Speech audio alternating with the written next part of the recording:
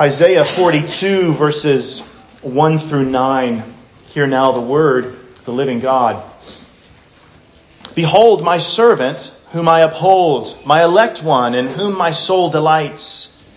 I have put my spirit upon him. He will bring forth justice to the Gentiles. He will not cry out, nor raise his voice, nor cause his voice to be heard in the street.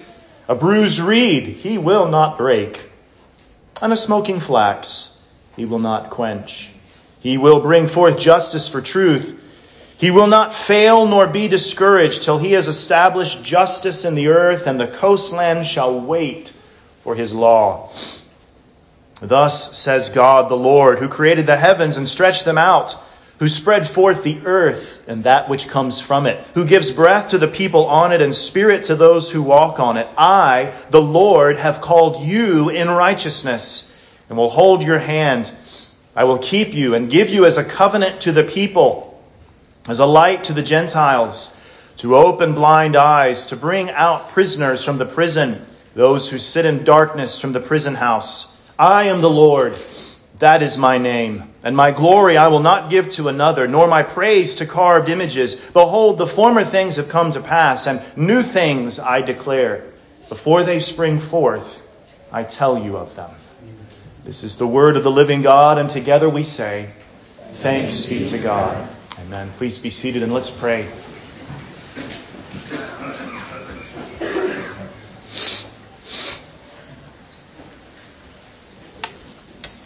Almighty God, we pray now that you might encourage our hearts.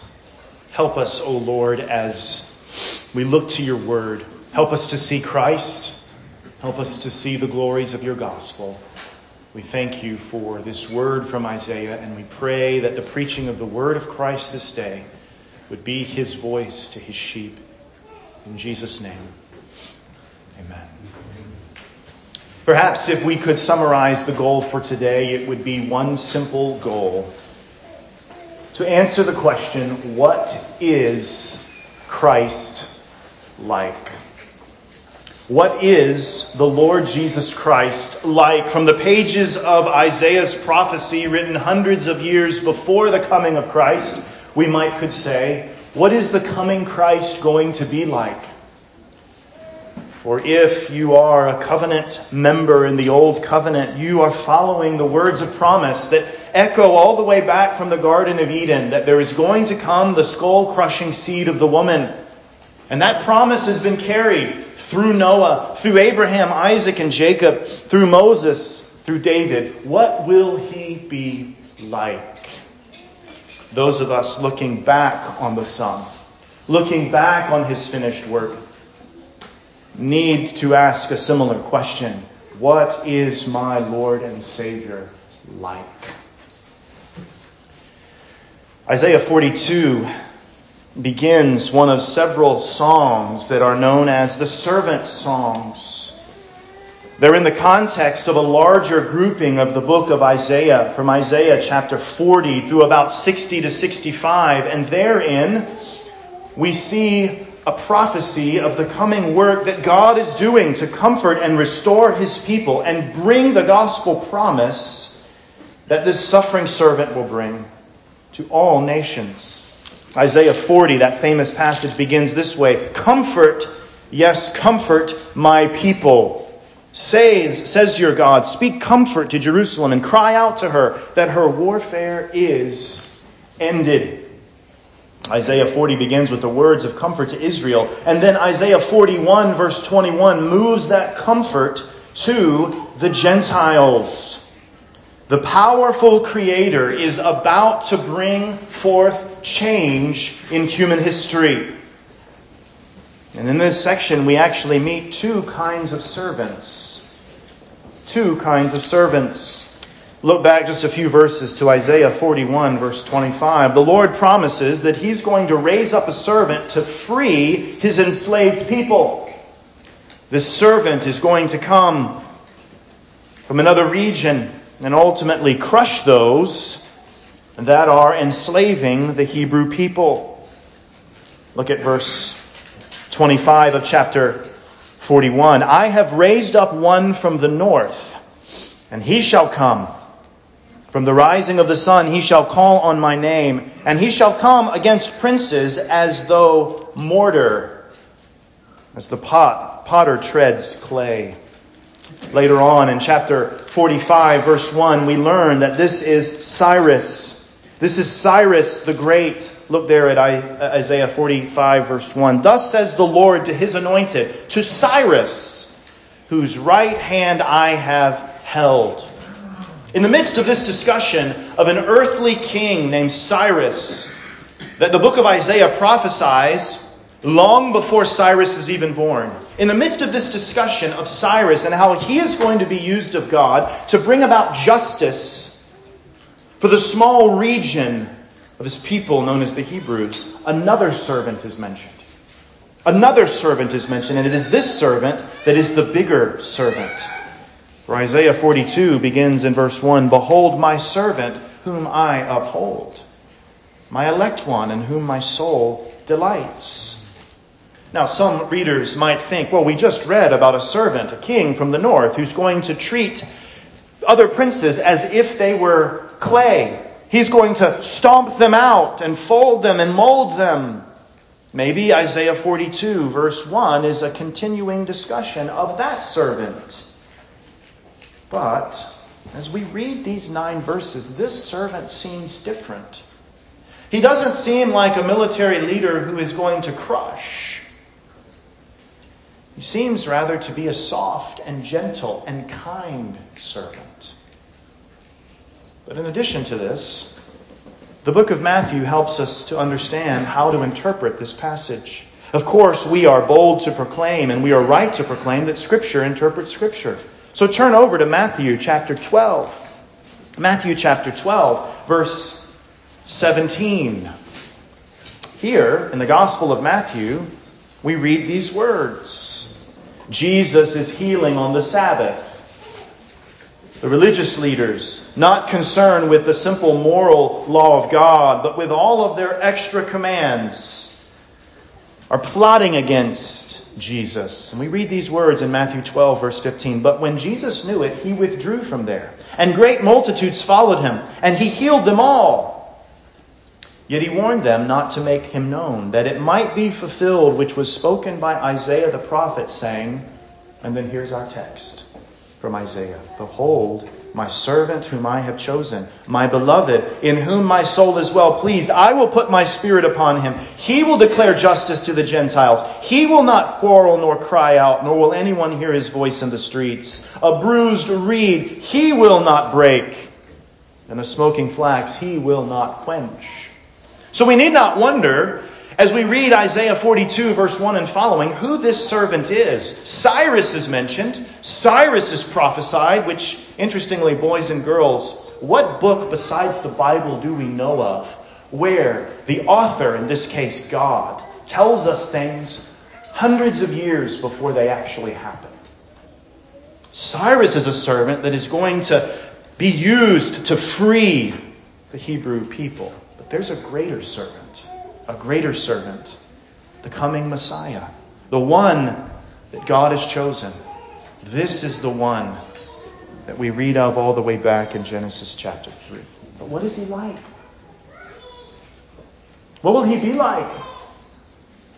The servant king from the north, the one who's going to be used of God to establish righteousness for the Hebrews. He is pictured in Isaiah 41, verse 25, as coming against princes as though mortar, as the potter treads clay. And what is the other servant going to be like? To answer this question, I want us to see this morning 4 simple truths about the coming servant. 4 simple truths about the coming servant. Before we look at these truths, notice in verse 1 that this servant is a servant of the Lord. This is the Redeemer, the mediator according to his work as the God-man. This is the Messiah. This is a prophecy about Jesus. Notice the words used in verse 1. The Lord upholds him. He is the elect one in whom the triune God delights. He is the one who has God's Spirit, if you will, poured out upon him. Yes, boys and girls, as Jesus the God-man, walked on the earth for some 30 years, the Holy Spirit guided him. He learned to walk in step with the Spirit. He just never failed like you and I do. This is the servant. But again, our question, what will he be like? What is Jesus like? Let's see 4 simple things this morning, beloved. The first is the work of the servant. Isaiah prophesies about the work of the servant, what he's going to do. Let's talk about what he's going to do for a moment. Isaiah 42 verse 1 says, He will bring forth justice to the Gentiles. Isaiah 42 verse 3 repeats that same refrain. He will bring forth justice for truth. What does the word justice mean? What does the word justice mean? We often hear that word in our day, don't we?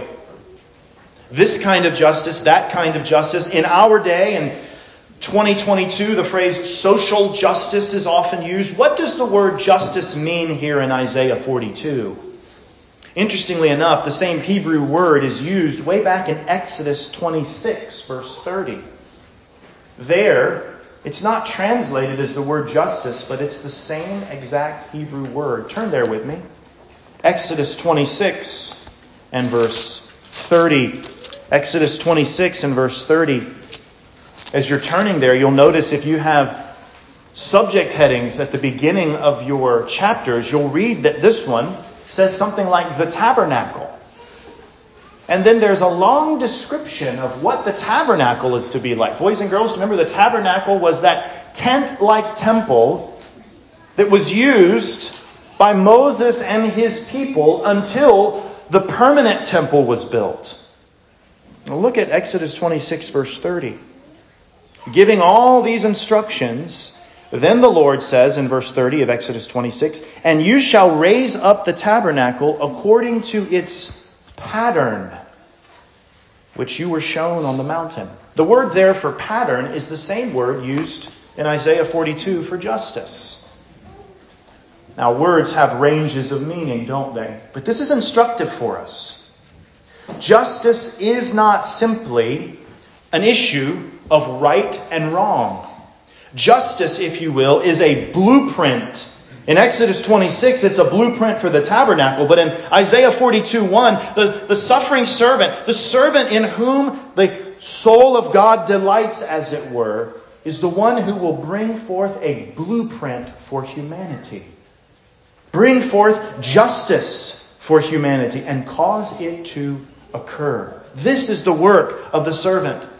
Now, think about the way that you view the world. You watch the news, you hear of these things that are so difficult to hear. Our brother prayed, as we ought to pray, for the various crimes and shootings that have just occurred in the last few weeks. Think about our world, and then think about the fact that this servant is going to be the one who is going to bring about a complete blueprint and plan for all of humanity. God is about to act, Isaiah says, and He's going to send forth His servant to do this work. He will bring forth justice, or He will provide and make to occur God's blueprint for humanity. Verse 7, we read of His work as well, don't we? Skip down there, Isaiah 42:7. To open blind eyes, to bring out prisoners from the prison, those who sit in darkness from the prison house. Not only will the suffering servant do the work, providing a new blueprint for humanity, or restoring God's blueprint and justice for humanity, but He will be used to open blind eyes. Those who cannot see, Isaiah says, will see.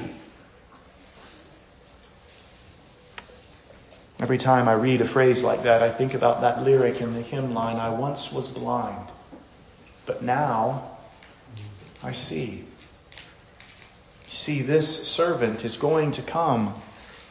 And by His Spirit, He is going to regenerate souls that are lost and dying in sin. You see, sin, friend, is not simply doing wrong things. Sin is existing in darkness. What does the Scripture say? God is light. In Him is no darkness.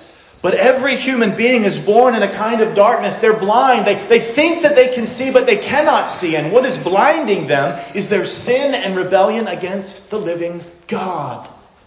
But this servant, Isaiah prophesies, again, hundreds of years before Jesus would be born, he is going to be the one to open blind eyes. Can't you testify today, believer, that this servant has opened your eyes? When you were in darkness, when you were in blindness, he caused you to see your sin and see your need for him, and to reach out to him with the arms of faith which his Spirit gives you, and unite your soul to him. And for the first times, the things that used to seem nonsensical or mythical have become things that are very, very clear to you. You see differently.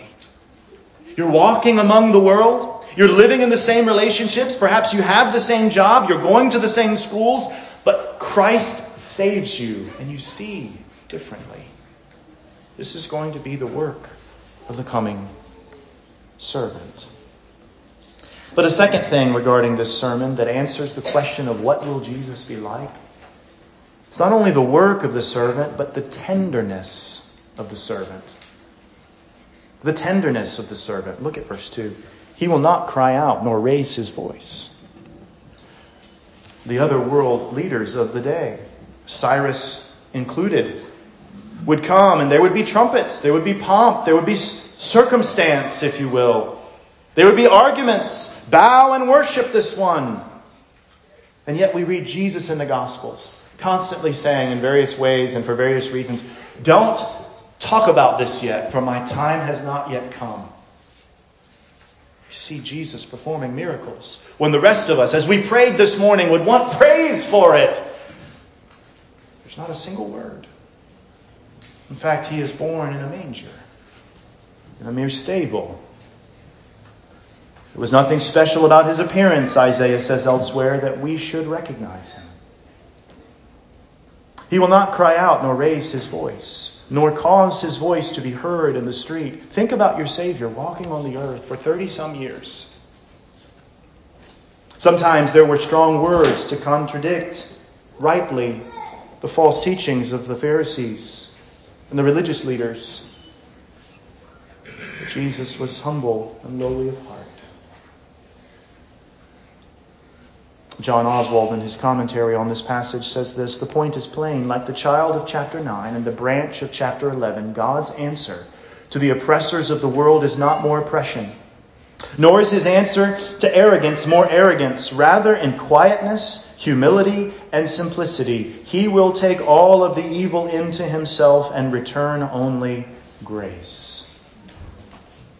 He will not cry out in the streets. Look at verse 3. A bruised reed he will not break. And a smoking flax, boys and girls, that could be also translated so we can understand it. A smoking candle he will not quench. Now these phrases might not mean something to us unless we've meditated on this passage, or perhaps read Puritan authors on this passage. Because in addition to the tenderness of the servant with his voice, not drawing attention to himself, not forcing people to praise him as he's walking through the streets, which was his right, a bruised reed he will not break, and a smoking flax, a smoking candle he will not quench. Matthew Poole, a Puritan writer, commenting on this passage, says this, quote, the sense is plainly this: Christ will not deal roughly and rigorously with those that come to him, but he will use all gentleness and kindness to them, passing by their greatest sins, bearing with their present infirmities, cherishing and encouraging the smallest beginnings of grace, comforting and healing wounded consciences, and the like. And Poole is absolutely right. What is intended here is that if you read this in the flow of how it's written, in chapter 41, there is a discussion, isn't there, in verse 21, of how Cyrus is going to be brought forth, and Cyrus is going to bring about justice for God's people, but how the Gentile nations are going to be brought low for their idolatry. And here we think of the Lord God stamping out all false worship, which He will do. But before that great day, where all sin will be completely judged on those who've rejected this servant, God sends His servant to walk among us, and He will not cry out in the streets. He will not bring great attention to Himself. He will not crush that which is brought low, even almost to the point of death. The sense here is that as the world is dealt with, Jesus, the coming servant, will not destroy those even with the faintest signs of life. Think about reeds, those plants that grow out of riverbeds. To be useful, they can't be broken. So oftentimes, I am told that people would collect them and they would take the ones that were whole and complete, but the ones that were broken they would leave, or they would burn, or they would completely cut down. Let's get it out of the way. We do the same thing with other crops in our day, don't we? We'll take that tomato, but not this one. We'll take that stalk of corn, but not this one. This one is too bruised. It is too broken. It's left. Not so with our Savior. In tenderness, as His word goes forth and the word of His law goes forth, which we read of in this text, even the one with the slightest amount of faith, the one that is bruised and broken, even the candle that's not even fully burning but just smoking, waiting to kind of be snuffed out and have the person move on. No, our Savior will invigorate these. He will love these. He will gently deal with these. Similarly, Matthew Henry says, quote, "Those that are wicked He will be patient with. When He has begun to crush them so that they are as bruised reeds, He will give them space to repent and not immediately break them, though they are very offensive as smoking flax. Yet He will bear with them as He did with Jerusalem. Those that are weak He will be tender of. Those that have but a little life, a little heat, that are weak as a reed, oppressed with doubts and fears, as a bruised reed, that are as smoking flax, as the wick of a candle newly lighted, which is ready to go out again. He will not despise them, will not plead against them with His great power, nor lay upon them more work or more suffering than they can bear, which would break and quench them, but will graciously consider their frame." Jesus Christ is very tender toward those that have true grace, those they are but weak in it, and accepts the willingness of the Spirit, pardoning and passing by the weakness of the flesh. Now, friends, make no mistake, this is not a scriptural text that says that the suffering servant, the coming servant of God, will not care about sin. But it's simply a prophecy that as God is saying, I am moving history, I am bringing my plans to bear, I am stamping out idolatry, I am stamping out those who crush my people. That walking down through the course of history in the midst of them is one servant who is gentle and tender. And as the word of God's law comes out and reeds are crushed by it, He will not walk along and kick down those with the weakest of faith, but rather heal them and restore them and use them. He will do what we will not do. For aren't we often frustrated by bruised reeds and smoking flax? Aren't we often impatient and angry with bruised reeds and smoking flax? Aren't we often disgusted by bruised reeds and smoking flax? And here, hundreds of years before He would come, Jesus is pictured as the gentle and tender one who will not even crush the reed that seems to be the most worthless.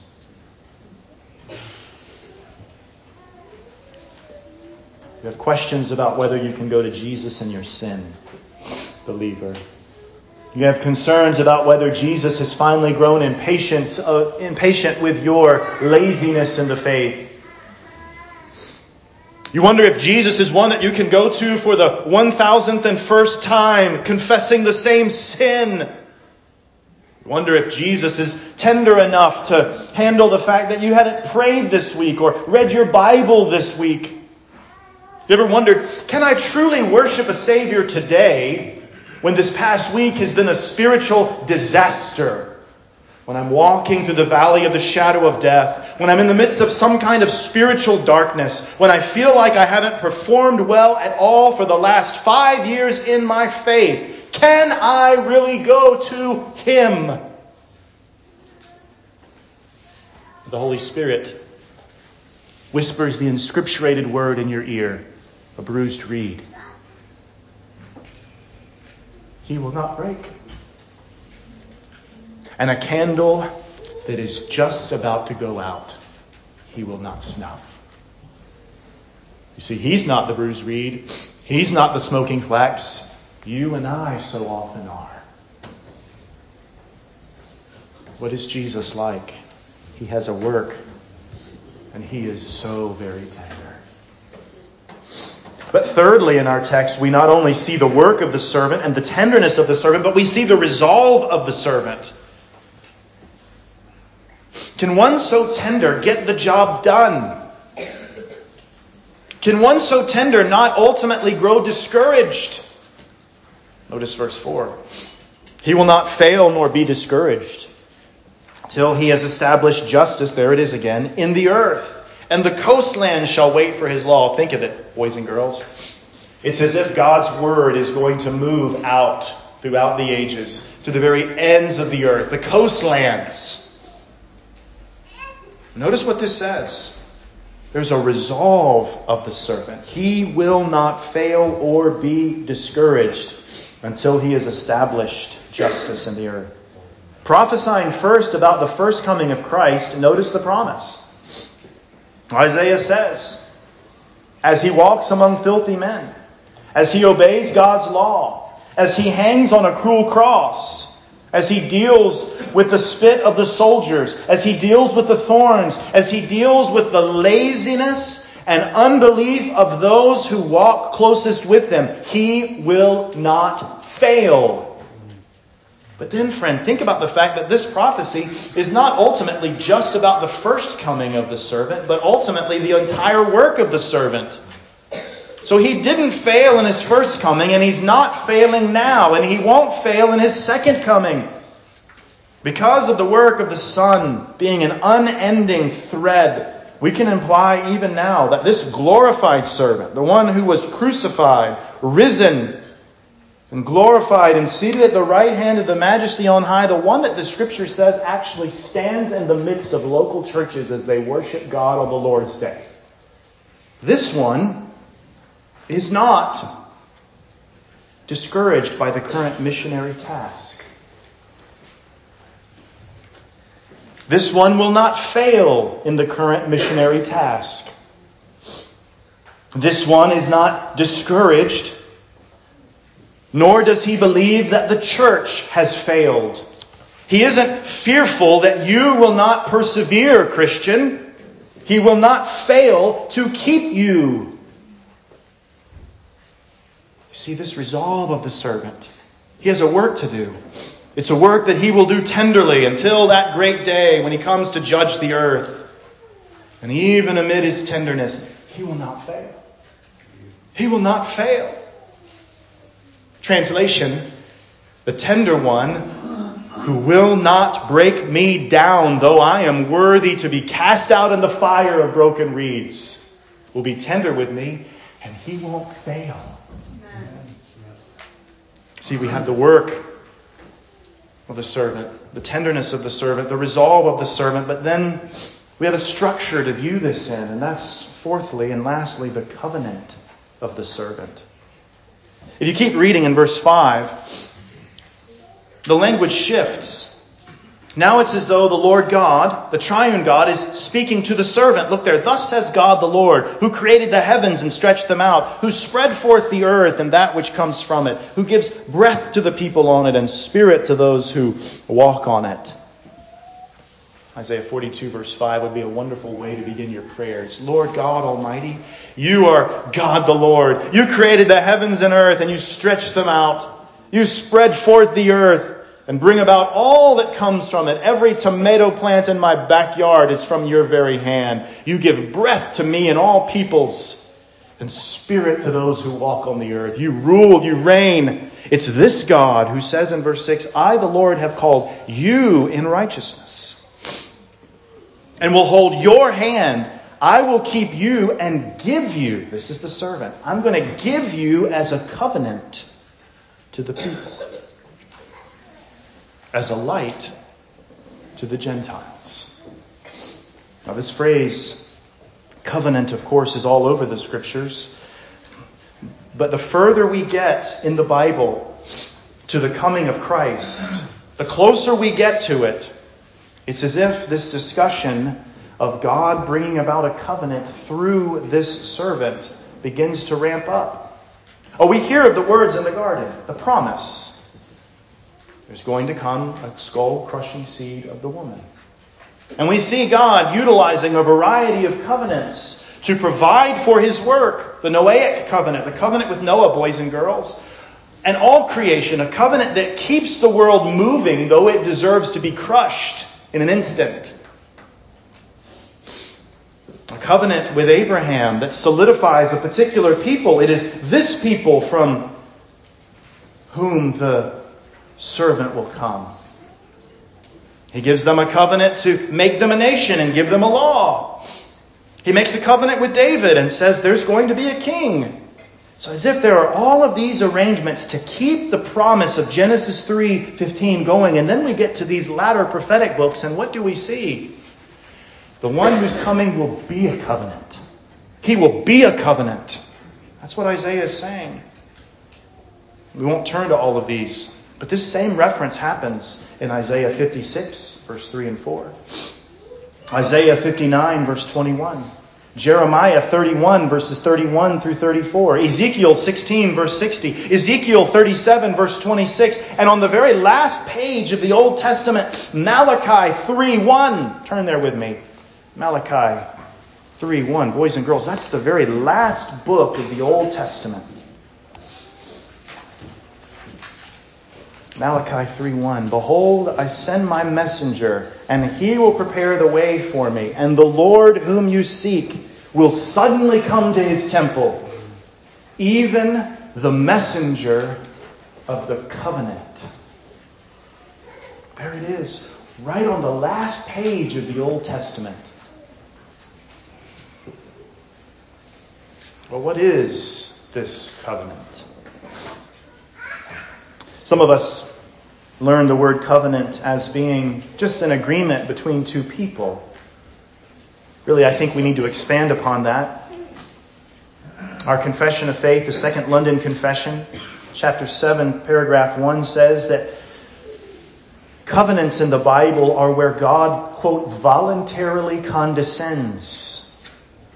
You see, it's not as though we're here and God's here and we're equal. Even before sin, God is the infinite creator of all things, the unchanging one, the simple one, the one who cannot learn anything, for there's no knowledge that he doesn't have, the one who's not bounded in any way. And then there's us, finite creatures. Even before our fall into sin, we're limited. We're creaturely. We're not equal. So covenant is not just an arrangement, an agreement. Covenant is always God condescending, coming to us, as it were, coming down to us, with specific terms, specific arrangements, and specific offers. Now, this servant is prophesied as the one who will be a covenant. God, the living God, the triune God, is putting forth the servant as the covenant. Jesus, the servant of Isaiah's song, brings the covenant of grace. And as it is seen here, he is offered as a covenant. So should it surprise us when there are words describing him in the New Testament, words that go like this? I am the way, the truth, and the life. No one comes to the Father, no one comes to God except through me. You see, there are words in Isaiah 42:6 for Christians today and for non-Christians. Firstly, if you're not a Christian, the words of Isaiah 42:6, the prophecy here, is still for your ears to hear. That God brings to you Jesus. He places him before you as the all-righteous, sin-bearing atonement for sin. As the avenue, the road, and the way to salvation. To being freed from blindness and from the wrath that you deserve because of your sins. And he's put forth so that every time you hear a minister of the gospel preach the Scriptures rightly, or you read of the gospel in a gospel tract, Jesus is offered. A person is offered to you. You may say, but I'm a sinner. Yes, Jesus offers salvation to sinners. God offers this servant to you as a covenant, as it were. Will you come to him? Jesus being offered as a covenant means that God has arranged all of the terms. Both his covenant people having kept his law and having their sins atoned for. And it all happens and meets perfectly in Christ. This is the cross of Christ. A covenant of grace whereby people, by faith alone, receive, imputed to their accounts, a perfect life lived. But it's not theirs, it's his.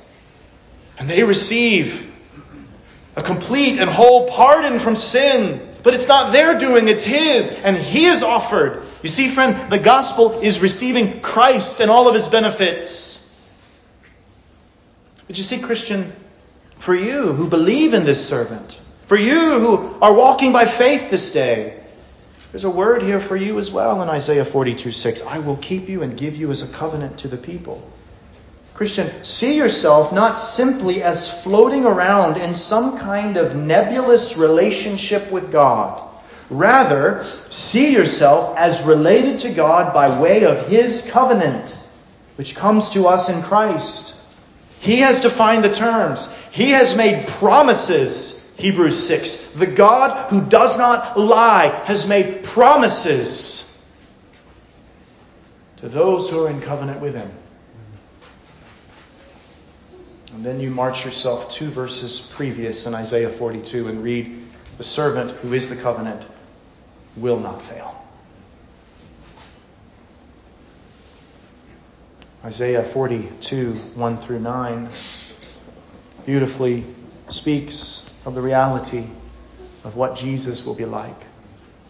Verse 8 says, I am the Lord, that is my name, and my glory I will not give to another, nor my praise to carved images. Remember, 42 happens flowing right out of 41, where the Gentile idol worship is condemned. And then it's almost as if, at least in my opinion, in verse 9, the Lord God says, what do your idols have? Can they tell you the future? Look at verse 9. Behold, the former things have come to pass, and new things I declare. Before they spring forth, I tell you of them. Lay down your idols and come to the living God who created the heavens and stretched them out and offers this servant, this tender one, this unfailing one, as a covenant. And wrap yourself in him. Cling to him by faith alone. And know, even on your worst day, on a day where your candle is barely smoking, you feel as if at any moment you will spiritually die. You feel as if any moment you will be snuffed out. That you're hanging by a thread, Christian, until you are with him. This covenant one, this unfailing one. Remember, he will not break a bruised reed. He will not quench a smoking flax. Rather, he will ignite it. Probably the most famous work on this passage is that work, The Bruised Reed, written by Richard Sibbes, the Puritan of the 1600s. Listen to what he says. He brake not the bruised reed, nor quenched the smoking flax. where more is meant than spoken. For he will not only not break the bruised reed, nor quench, etc., but he will cherish them. Oh, Christian, we have a servant who has come to us, who will not break the weakest among us. He will not do what the rest of us might want to do and just go ahead and quench that stinking smoke that is left. He will cherish the bruised reed. He will cherish the smoking candle. And on our weakest day, we can run to the arms of our tender Savior that the living God has given to us as a covenant. And His arms will always be open wide. That is what is prophesied of Him. And when we think that we should doubt it, don't simply look to His tenderness. Listen to Isaiah 42:4. He will not fail nor be discouraged.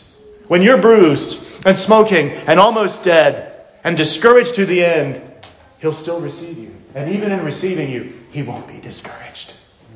What a blessing. Praise the living God. Let's pray. Almighty God, Father, Son, and Holy Spirit, You have gifted us beyond measure in giving us the servant, the tender one, the one who does the work unfailingly, who's been put forth as a covenant for all who will come to Him by faith. Lord, we pray that You would strengthen and increase the faith of Your people in running to You, bruised reeds and smoking flaxes that we be so often. Help us, O Lord, we ask. We pray these things in Jesus' name.